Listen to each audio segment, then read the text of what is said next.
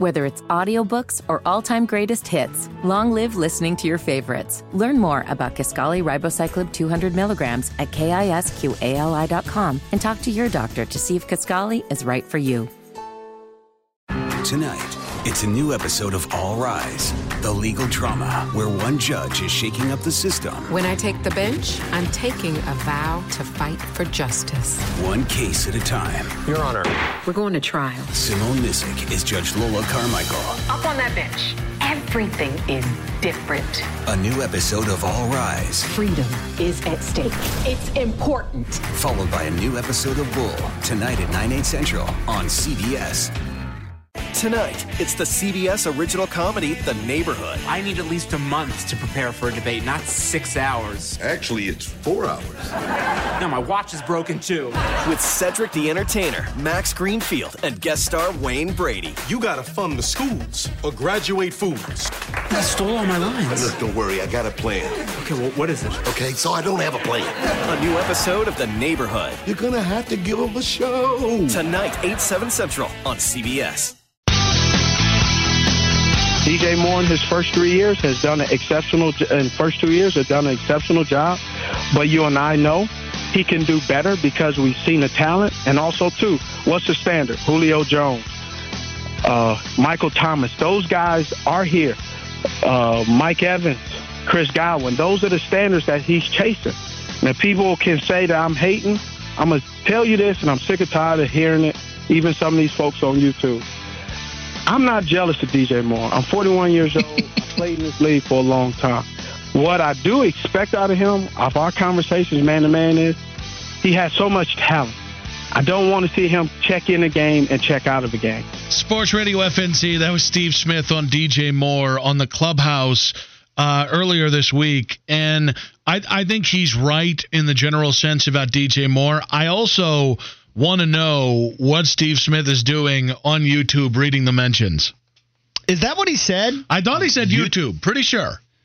Yeah, Smitty, man, you get out there and play some golf. You know you love to golf. Why are you reading YouTube comments? Nobody should ever read YouTube comments. Well, that is where your brain cells go to die. I think this is where Smitty is different from you and me. Smitty's looking for fuel at all points. So I think he goes to the place where hate lives to fuel up.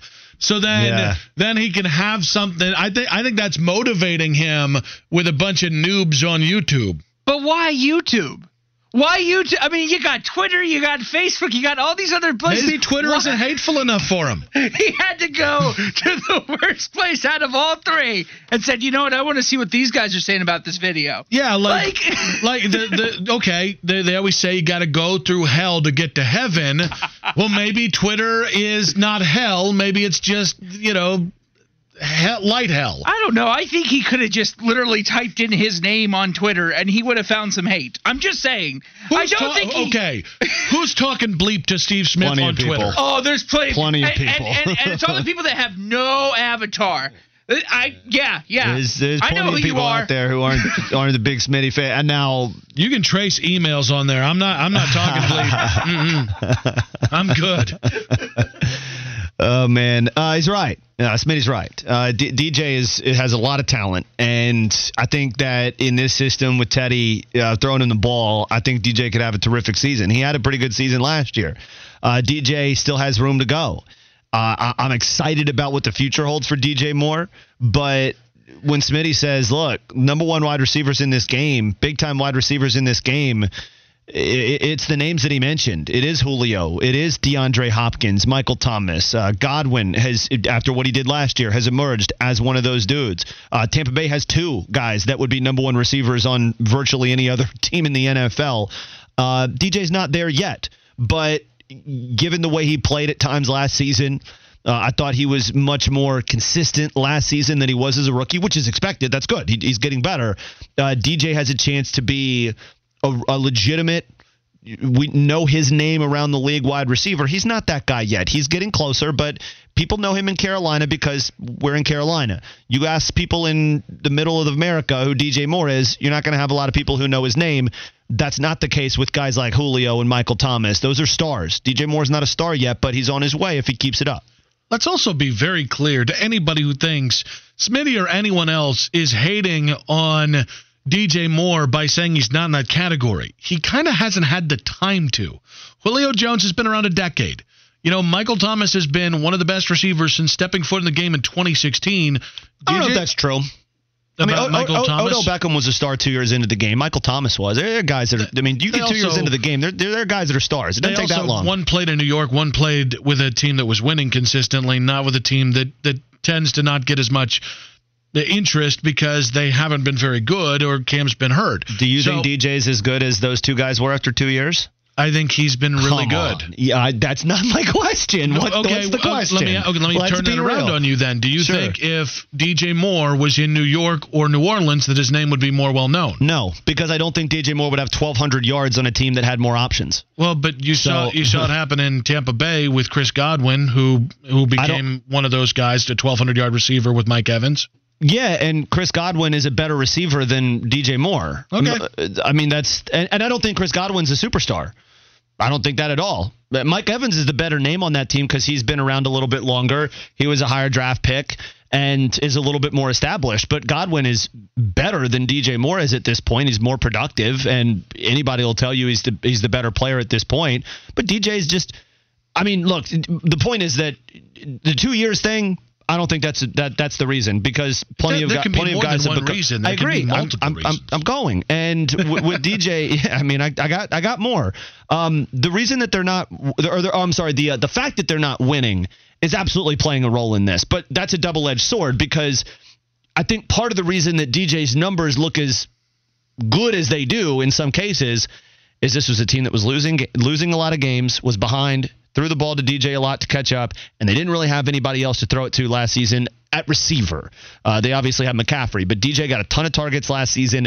If DJ was playing on an offense where there were more weapons around him, I don't think you're going to see DJ Moore getting the same sort of volume production that he got on a losing team in Carolina. So it goes a little bit deeper than that. DJ's very good, but Smitty's 100% right that there is a consistency about DJ's game that has to be there in year 3. I think it will be. I think it can be, but Smitty's 100% right to say that there's still room to go. And I love that Smitty continues to push and challenge this guy because he sees, it's obvious, he sees the talent and the potential that DJ has. And that's something I think people have slept on. The very night that DJ Moore became a Carolina Panther, Steve Smith put his stamp on DJ Moore.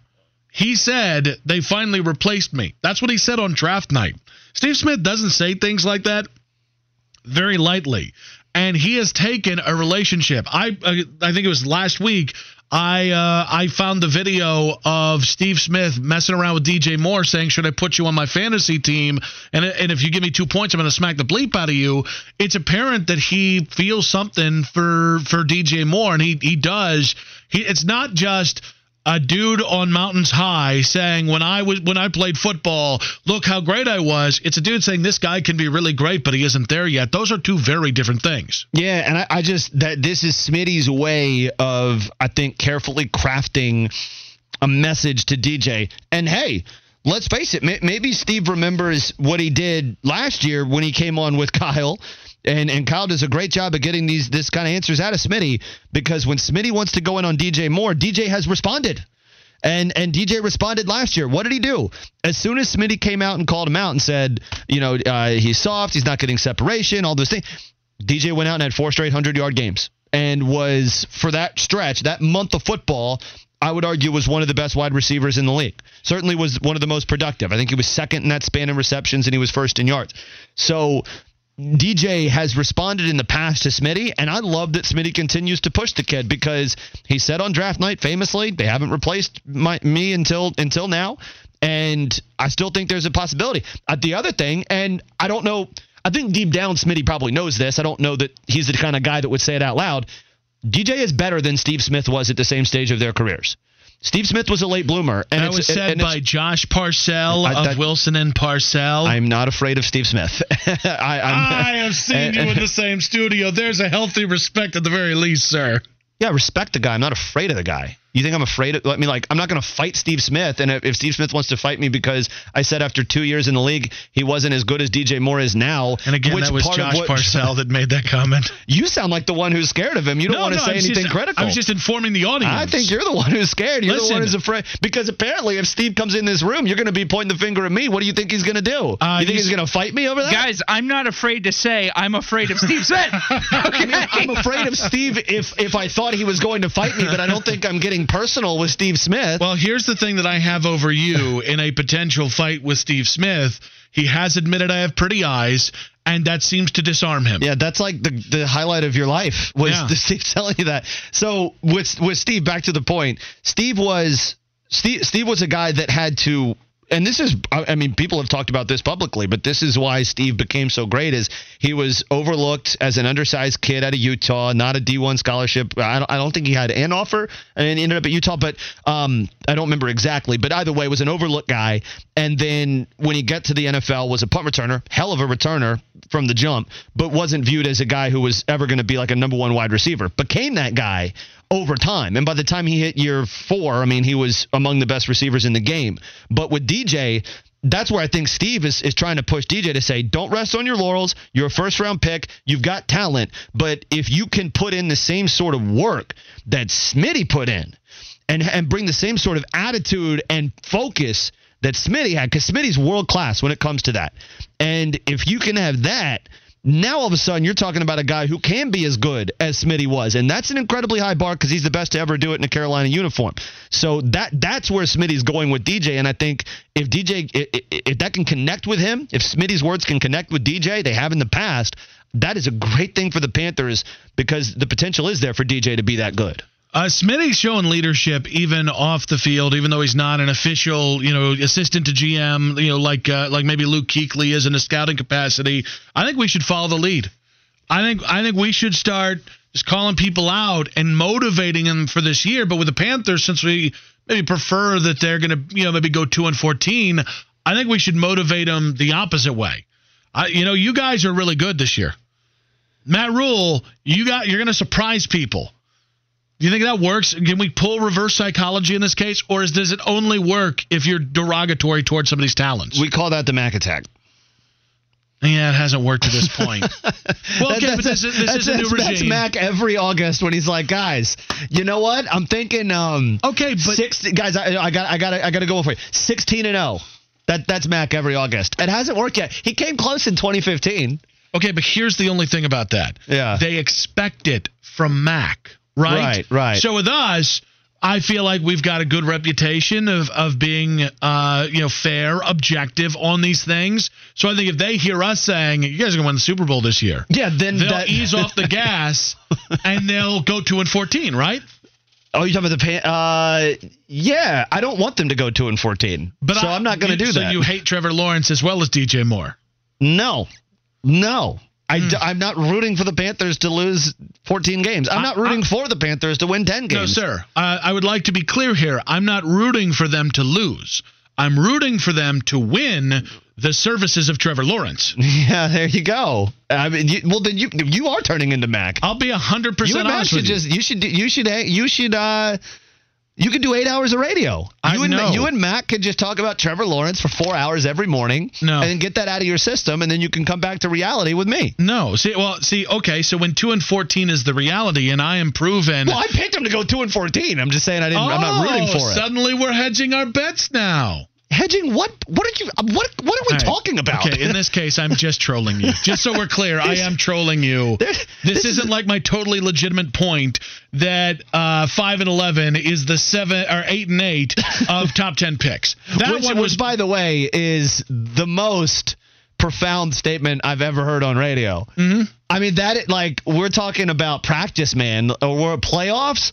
I mean, we're talking about the best quotes of all time. 5-11 is the 8 and 8 of top 10 picks. Yep. I'm genuinely impressed by that. I'm not being sarcastic. Should we send it to Daniel Jeremiah and let him lease it? You know what? He'd probably appreciate it. I think he would like that. I feel like this is a T-shirt. Like we don't have enough. Like in Cleveland, there's a T-shirt for sure. Everything. We don't have enough T-shirt companies making things of half-begotten slogans here for the Carolina Panthers. I think that's the next step of Wilson and Parcell here. USA Today has the Panthers going 2-14. That happens if, finish the statement there. And what is the next step for DJ Moore? Rick Bonnell of the Charlotte Observer breaks down the Hornets' lottery chances next on Sports Radio FNZ.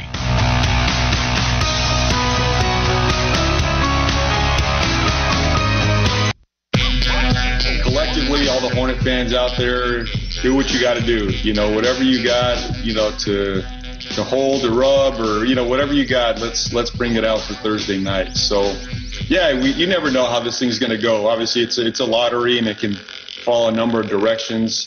Hopefully, it falls our direction. But no matter what, we'll find a good player. Hornets head coach James Borrego today on the Hornets Twitter handle. He's trying to do his part there, getting people amped up, excited. The NBA draft lottery is tonight, and the Hornets have a 6% chance of getting the top pick.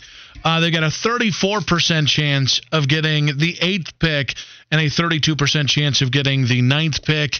And the stat we shared earlier today in the show is since 2004, when the Bobcats re-entered the league, the draft position for the Hornets Bobcats franchise has stayed the same 10 times, worsened 5 times, improved 0 times. Tonight, the streak ends. That's right. They're going to get it right tonight. To talk about that and more, a man who's lived through it all, a survivor of covering some bad basketball here, the great Rick Bonnell of the Charlotte Observer, joins us now on the Technicom hotline. Rick, welcome to the show, buddy.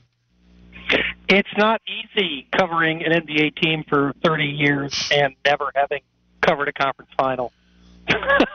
You'll get it eventually, Rick. So for those people out there who don't understand how the process is going to differ tonight and how things have changed because of COVID and not getting everybody together, how will the process tonight differ from usual? Well, it's obviously a lot less pomp and circumstance, and everybody won't be in some gigantic ballroom in Chicago. Normally, the way that the NBA does this, and it's smart, is they have the lottery 2 nights before the combine starts. Well, this year, we don't definitively know whether there's going to be a combine, and if it is, it's almost certain to be virtual. And beyond that, we don't even know whether teams will be allowed to bring in players for individual workouts.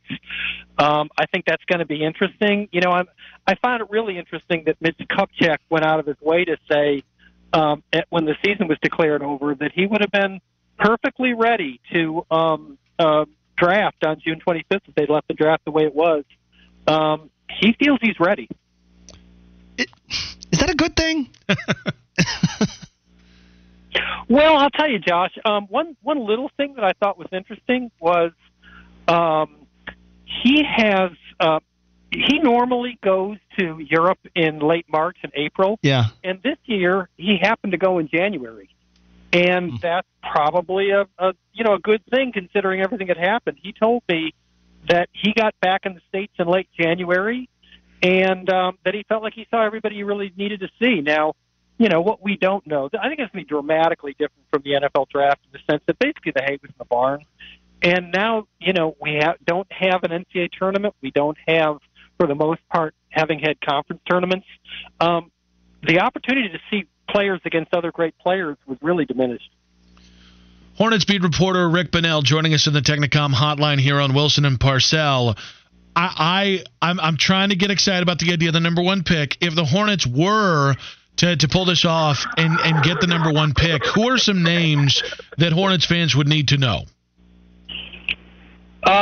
This is not a draft anything like last year when I think no matter who got the first pick, it was going to be Zion.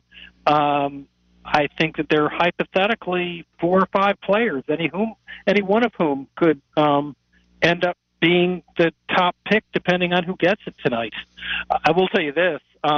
Mitch has really gone out of his way to message that need would not carry the day over value, that he just doesn't feel like they're anywhere close enough in terms of talent in the aggregate to act that way. It's interesting because a guy that I think is maybe going to be on the board at 8, if the Hornets end up drafting there, is Obi Toppin. And Obi is very similar, not identical, but similar to Miles Bridges. That leads me to my question, Rick. I want to ask you about Miles. We're 2 years into the Miles Bridges experiment here. There's a lot of good, and there's some bad as well. Do you view Bridges as a guy who's a fixture of the Hornets for years to come, or do you think he's a guy that, depending on who they draft tonight or how they address the roster in the next year, could be a guy that maybe they view as more valuable as an asset as opposed to a building block on this team? I don't think it's in the long-term best interest of Miles Bridges to be a small forward.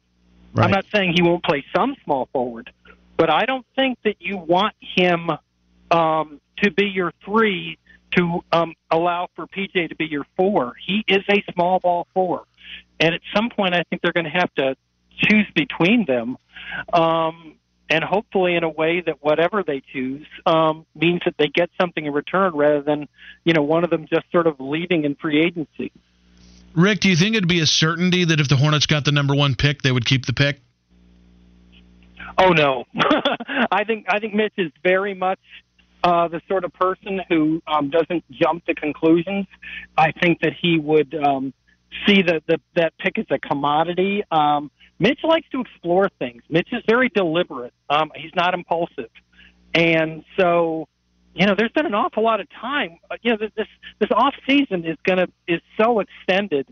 But the other problem, Nick, that I think is kind of germane to that is truly nobody knows what salary cap is going to be next season and how much, teams are going to have salary cap problems, who's going to have to unload contracts. Until we know what that cap number is going to be sometime in October, there's only so much you can really do working forward. Do you think, or rather, what kind of moves do you think could implore the Hornets to move off that number 1 pick if they, in fact, got it?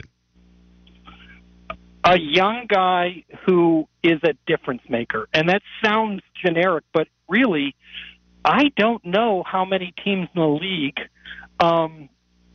have less of a number 1 option than they do. And that is no knock on Devontae Graham or P.J. Washington, who are clearly their 2 best young players and are clearly NBA starter quality players. But, I mean, Nick, I say this all the time. I just don't see anybody on this roster right now who you could say with great confidence is the best player on a team who gets to the 2nd or 3rd round of the playoffs. Yeah, that's where the rubber meets the road, as it were. But I personally would keep the pick no matter what, unless they somehow got some blown away offer and Ben Simmons all of a sudden is available for the 1 pick, which doesn't seem realistic. Okay, speaking of Ben, okay, when you say that, Josh, yeah. and I'm just pulling a name out of the air. Okay. I'm not saying he'd be available, but if Jimmy Butler or somebody was suddenly available, somebody who could not just make a difference, but potentially make a difference for a long time, somebody who forces opposing teams to really, skew what they do defensively on the scouting report. I just think that matters, and you need to listen. Yeah. And that's a name that's big enough to I'd pick up the phone. I know that. Yeah. Okay, Rick. Also, young enough matters. Totally. I agree with that wholeheartedly. Let's pivot to the NBA playoffs. Rick, I try to be pretty reasonable when I make bold predictions or bold proclamations, but I got to tell you, man, watching Luka Doncic, I think it's possible. Just watching this kid at 21 years old and knowing what he's done before he even got to the NBA, when he's 20 years from now retiring, we could be talking about a guy who's one of the 3 or 4 best players who's ever lived. Am I crazy for thinking that's in the realm of possibility for him? I know what you're trying to say when you say his potential is massive. He's a connector, and that has always mattered, but it matters much more in this sort of, positionless, how good you are matters more than what, quote, position you are. Yeah. Having said that that's asking an awful lot, Josh. But I will tell you this. The 2 young players in the NBA who get me most excited are him and Jason Tatum. And we saw him back-to-back last night. I mean, they both went off, and now Luka Doncic, the most points in 2 games through the first 2 games of your career in the playoffs, passing Kareem Abdul-Jabbar. He's off to a heck of a start. Okay, so speaking of Tatum, he's playing alongside Kemba Walker. How far can this team go? And what's it like watching Kemba now? This is the same old Kemba, right? Yes, but he finally doesn't have to play hero ball all the time. Mm-hmm. You know, I always find it really weird when people would say that he's a ball hog or something. No, that was an effect, not a cause. I mean, who was he supposed to throw the ball to with 4 seconds left in the shot clock? Now he's got choices all around him. And he, Kemba told me a really interesting story in the preseason that after a couple of practices, Gordon Hayward had to walk over to him and go, "Hey, stop fitting in." And Kemba said, "What do you mean?" And he goes, "We brought you here to be Kemba Walker. Stop trying so hard not to get on anybody's nerves. We're not going to, we want you to be you." Rick Bonnell. And if you know Kemba, that's who he is. Right. Rick Bonnell, the Charlotte Observer, on the Technicom guest line here on Wilson and Parcell. We are breaking down the draft lottery, but also we got the playoffs going on. What are your thoughts on the Lakers-Blazers matchup, Game 2 tonight? I think the Lakers are going to come out breathing fire, and it wouldn't shock me if they won by 15. I know Josh thinks otherwise. I doubt that the Blazers can string together 4 victories, but I can tell you something. A team without depth, without great depth like the Lakers, they can't really afford this early in the season to be greatly extended in playoff series. This is going to take a chunk out of them.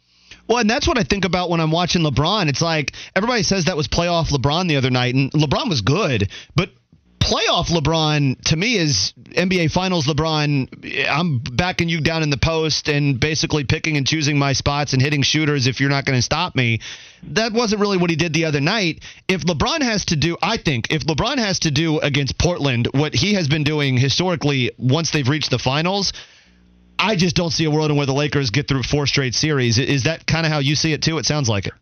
I think it's really cool that LeBron went out of his way this season to let AD know that as far as he was concerned, it was AD's team. That means that AD has to hold up the other end of the bargain, and that means you don't need to see a whole lot of threes. You need to see AD be as dominant a mid-post guy as there can be in this league.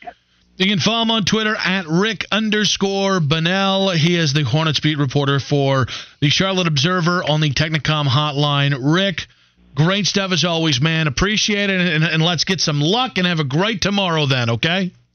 Take care, guys. Thank you for having me. Rick Bonnell there, again, on the Technicom hotline. When we come back, we're going to react to what we just talked about with Rick there, including the Hornets' lottery chances and the latest in the NBA playoffs right here on Wilson and Parcell on Sports Radio FNZ.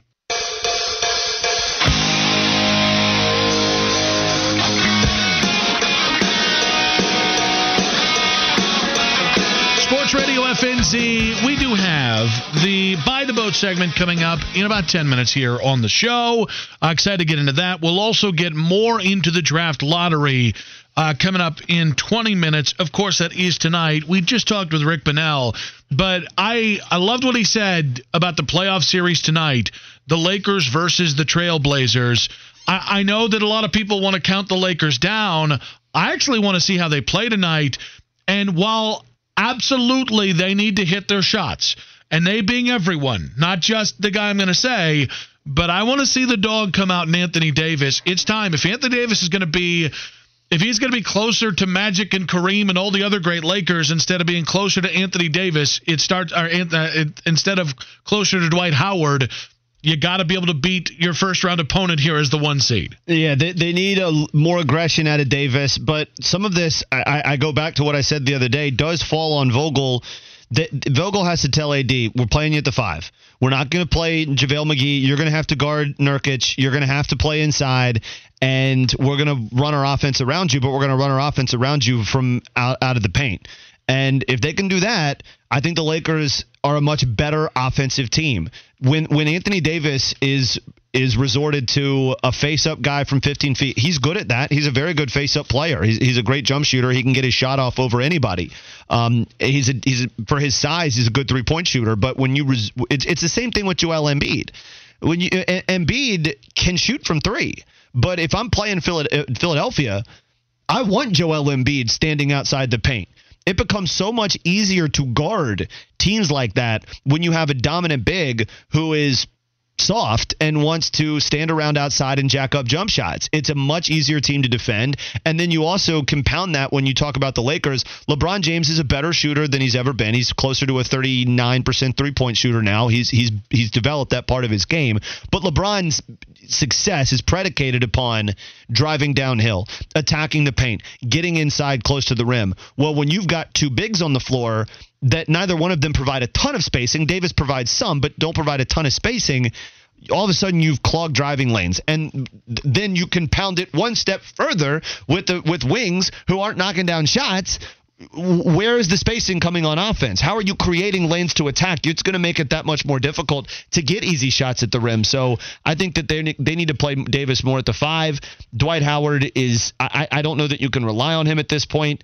Same thing with JaVale. So I would like to see that out of them. But I do think the Lakers will play well tonight. I think they will win, but it's hard for me to say that with a ton of conviction when we haven't seen the Lakers play a good game in 3 weeks, and the Blazers have played well each of the last 6 nights they've played. Well, and we can talk about the loss of Avery Bradley. We can talk about the impact of losing Rajon Rondo, and those are important key players that they don't have right now. They'll get Rondo back here, and it feels like we're getting closer to that moment.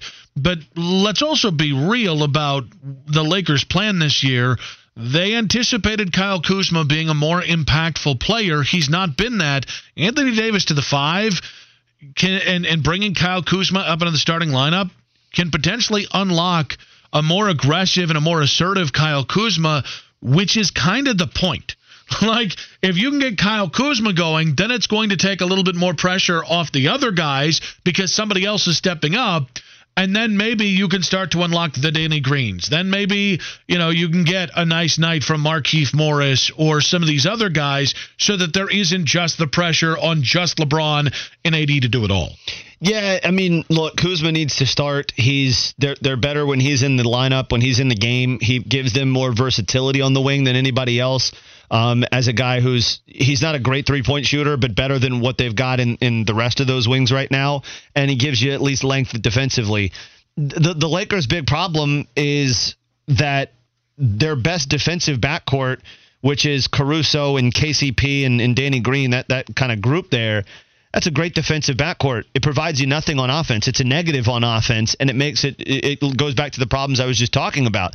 So if you want to put guys out on the floor that can, for 48 minutes or for however long Damian Lillard is playing, that can stay with Lillard and hopefully keep him from going off for 50, which he will do if you let him, you're sacrificing a lot on the offensive side. So that's what I'm looking at for the Lakers tonight is what adjustments do they make? What adjustments does Frank Vogel make in a game where I thought he was outcoached in game 1? What adjustments does he make to that rotation? And yes, they're going to need, no matter what Vogel does, Danny Green can't miss 80% of his threes. I mean, Danny Green has to become the guy that he was last year in Toronto. This is not like we're looking back at the Danny Green from 2013. Like, Danny Green a year ago was an integral part of the Toronto Raptors championship run as a three-point shooter. He hasn't been that for the Lakers, especially lately. If he's not that guy now, maybe they get through Portland. Maybe. But asking them to get through Houston – Or I think they could actually do okay with Oklahoma City. I don't think it's a great matchup for the Thunder. But Houston or whoever they face in the conference finals, I don't know that the Lakers have the horses to get through all those games. They got LeBron and AD, but they need other guys to play well. Even if the other two play great, playing games 2-on-5 offensively eventually will catch up to you. We also talked with Rick about Kemba Walker and the Kemba Walker we're seeing in Boston right now. And you asked the question, I might be butchering your question here, but is the Kemba we're seeing now different than the guy we saw in Charlotte? And he talked about the fact that Kemba doesn't have to be the guy who took all the shots, the guy who doesn't have to make every shot because Jason Tatum's been so good. Jaylen Brown's also been very good as well. I look at it, and I don't know that this is going to happen, but if the Clippers and Lakers were to go out in the playoffs, man, I got to tell you, I'm really loving what we're seeing from Boston as a team that I think could be one of the teams that wins the NBA championship. I'll be honest with you. I think they're one of the teams that could match up and be a fun matchup in the NBA Finals, even if those two teams are. And here's the big thing. They don't need to beat a talented Sixers team. They're cattywampus. They're not put together right, but they're going to beat a very talented 76ers team without needing that from Kemba Walker. That tells me this team has something into reserve, a team that is not just your usual 6th seed. So I agree with you that Boston is absolutely a threat to win the title. They're absolutely a threat to win the title because of the level that Jason Tatum has ascended to, because Kemba Walker is healthier now than he's been in 6 months, and because Jaylen Brown has been a very good third threat on offense in his 3rd year in the league. So I'm with you on all of that. I'm not going to get out in front of my skis over playing a Philadelphia team that clearly doesn't want to be there. And this is the thing I said. I think I said it with Kyle, but the difference between Tatum, who went off last night, and Luka Doncic is that Jason Tatum scored 33 points, 8 of 12 shooting. The Sixers let Jason Tatum score 33 points. They let him dominate that game. Luka Doncic dominated the Clippers. They couldn't guard Luka. The Sixers didn't guard Tatum. The defensive effort in the second half of that game, when Tatum started getting hot in the third quarter, was like JV level defense out of Philadelphia. Joel Embiid was going underneath screens and not even contesting shots. They weren't staying in front of Jason Tatum. They were getting easy looks. Tatum can do it against better teams with better effort. Absolutely. And I agree with you. I think Boston can win it. I think they're going to have a heck of a matchup in the second round against Toronto. That's going to be, I think, the most fun series maybe of the entire playoffs because of how, I think, well-built both of those teams are. The thing that scares me about Boston is if they get into a series where they need to space the floor at all 5 positions, can they do it? Right now at center, Daniel Tice is he's a body. He's a guy that's setting screens, and that's about it. They need other guys to step up. Cantor actually played well last night, but that's the biggest weakness for Boston. But don't get me wrong, man. I think Kemba with that group, that's a fun group, and they are a threat to they're definitely a threat to get to the finals. 704-570-9610. Hit us up in the Building Center text line, or at Nick Wilson says, at Josh Parcell in the Diamonds Direct Twitter feed, are you buying in on the Celtics as a potential title contender? It is time, though, for Buy the Boat. Oh, baby, here we go. We have bought the boat. We are buying a second boat. We might even buy a third boat this week, folks. Boy, the hot streak continues as last night we hit on all 3 picks in the NBA. Dallas +6. I gave the Mavs. I said, look, the Mavs, they should have won game 1. Give me the +6 in game 2. They won by 13. He scores! Put that baby to bed without a diaper. We don't need no stinking diapers. Boston -4.5. Boston won by 27. Easy. We did it! That's right. We sure did. You know who else did it? Kemba Walker, who I gave you the over 21.5 points. Honestly, I started getting nervous towards the end. Kemba had 15 at halftime. I thought it was a done deal. He barely hit the over with 22. Sweet. Because they were up by 20 points, Kemba Walker didn't have to play the last 5 minutes, but thankfully he still got the over anyway. So that's 3-0 last night, 6-3 on the week. Here are the Buy the Boat picks for tonight. We're going to start Milwaukee against Orlando. That was a horrific performance by Milwaukee in Game 1. I expect Milwaukee to go out against a depleted Orlando team that's going to be without Aaron Gordon, several other key players out of this game for Orlando. I think Milwaukee answers. I trust the Bucks, who have been really good all year. It's just been a weird couple of weeks for them. I think tonight is the night where they get right. I'm going to take them -12.5. I think Milwaukee wipes the floor with Orlando in a bounce-back game tonight. I don't think Orlando is very good. The difference in the Blazers series, I think the Blazers are just a much better opponent for the Lakers, which is why I don't know if the Lakers blow out Portland tonight, even though they're in a similar spot. So I'm taking the Bucks -12.5. Other 2 picks, I'm going to go to the Lakers game. I'm taking some player props. LeBron James over 29.5 points. LeBron the other night had 15 assists. and they lost. They scored 93 points. LeBron, he's not going to be able to do it every night, but and they're facing going down 0-2. I think LeBron tonight takes matters into his own hands. I think he scores over 29.5. I also think Davis has a big night, but I'm going to take LeBron over 29.5 points. And then finally, I'm going to take Anthony Davis over 11.5 boards. I expect Davis to be active on the glass against a Portland team that's not great on the boards themselves. So I'm taking Davis over 11.5 rebounds, LeBron over 29.5 points, and I got Milwaukee minus 12.5 against Orlando. I think the Bucks shoot a lot better tonight, by the way, as well. Look for that. So those are your By the Boat picks tonight. We're 6-3 this week. Let's go home happy tonight, folks. So a schooner. So we get a schooner this week. Is that a thing? Isn't that the thing that Oklahoma rides in on? That's like a wagon, isn't it? I don't know. No, that's a Sooner. They say, well, no, Sooner is that's like the people from the state. Sooner schooner. Oh, hold on, the Sooner schooner. I'm looking this up. Could it be a Sooner scooter? Because that sounds cool. Yeah, the Sooner schooner. It's the wagon. Yeah, but we could buy one of those. No, we've already got enough boats. A schooner is a boat. But I just don't know if it's a good boat or not. We'll look on to that. Horses. They don't have boats in Oklahoma. We could have two schooners. We could have a water schooner and then a land schooner. That's the kind of week you're having right here. It's a boat. Why do they call it a schooner in Oklahoma? We'll have to figure it out. Buy the boat every single day here on Wilson and Parcell at 4:45. Check back tomorrow. We'll give you the results. Breaking Panthers news when we come back on Sports Radio FNZ.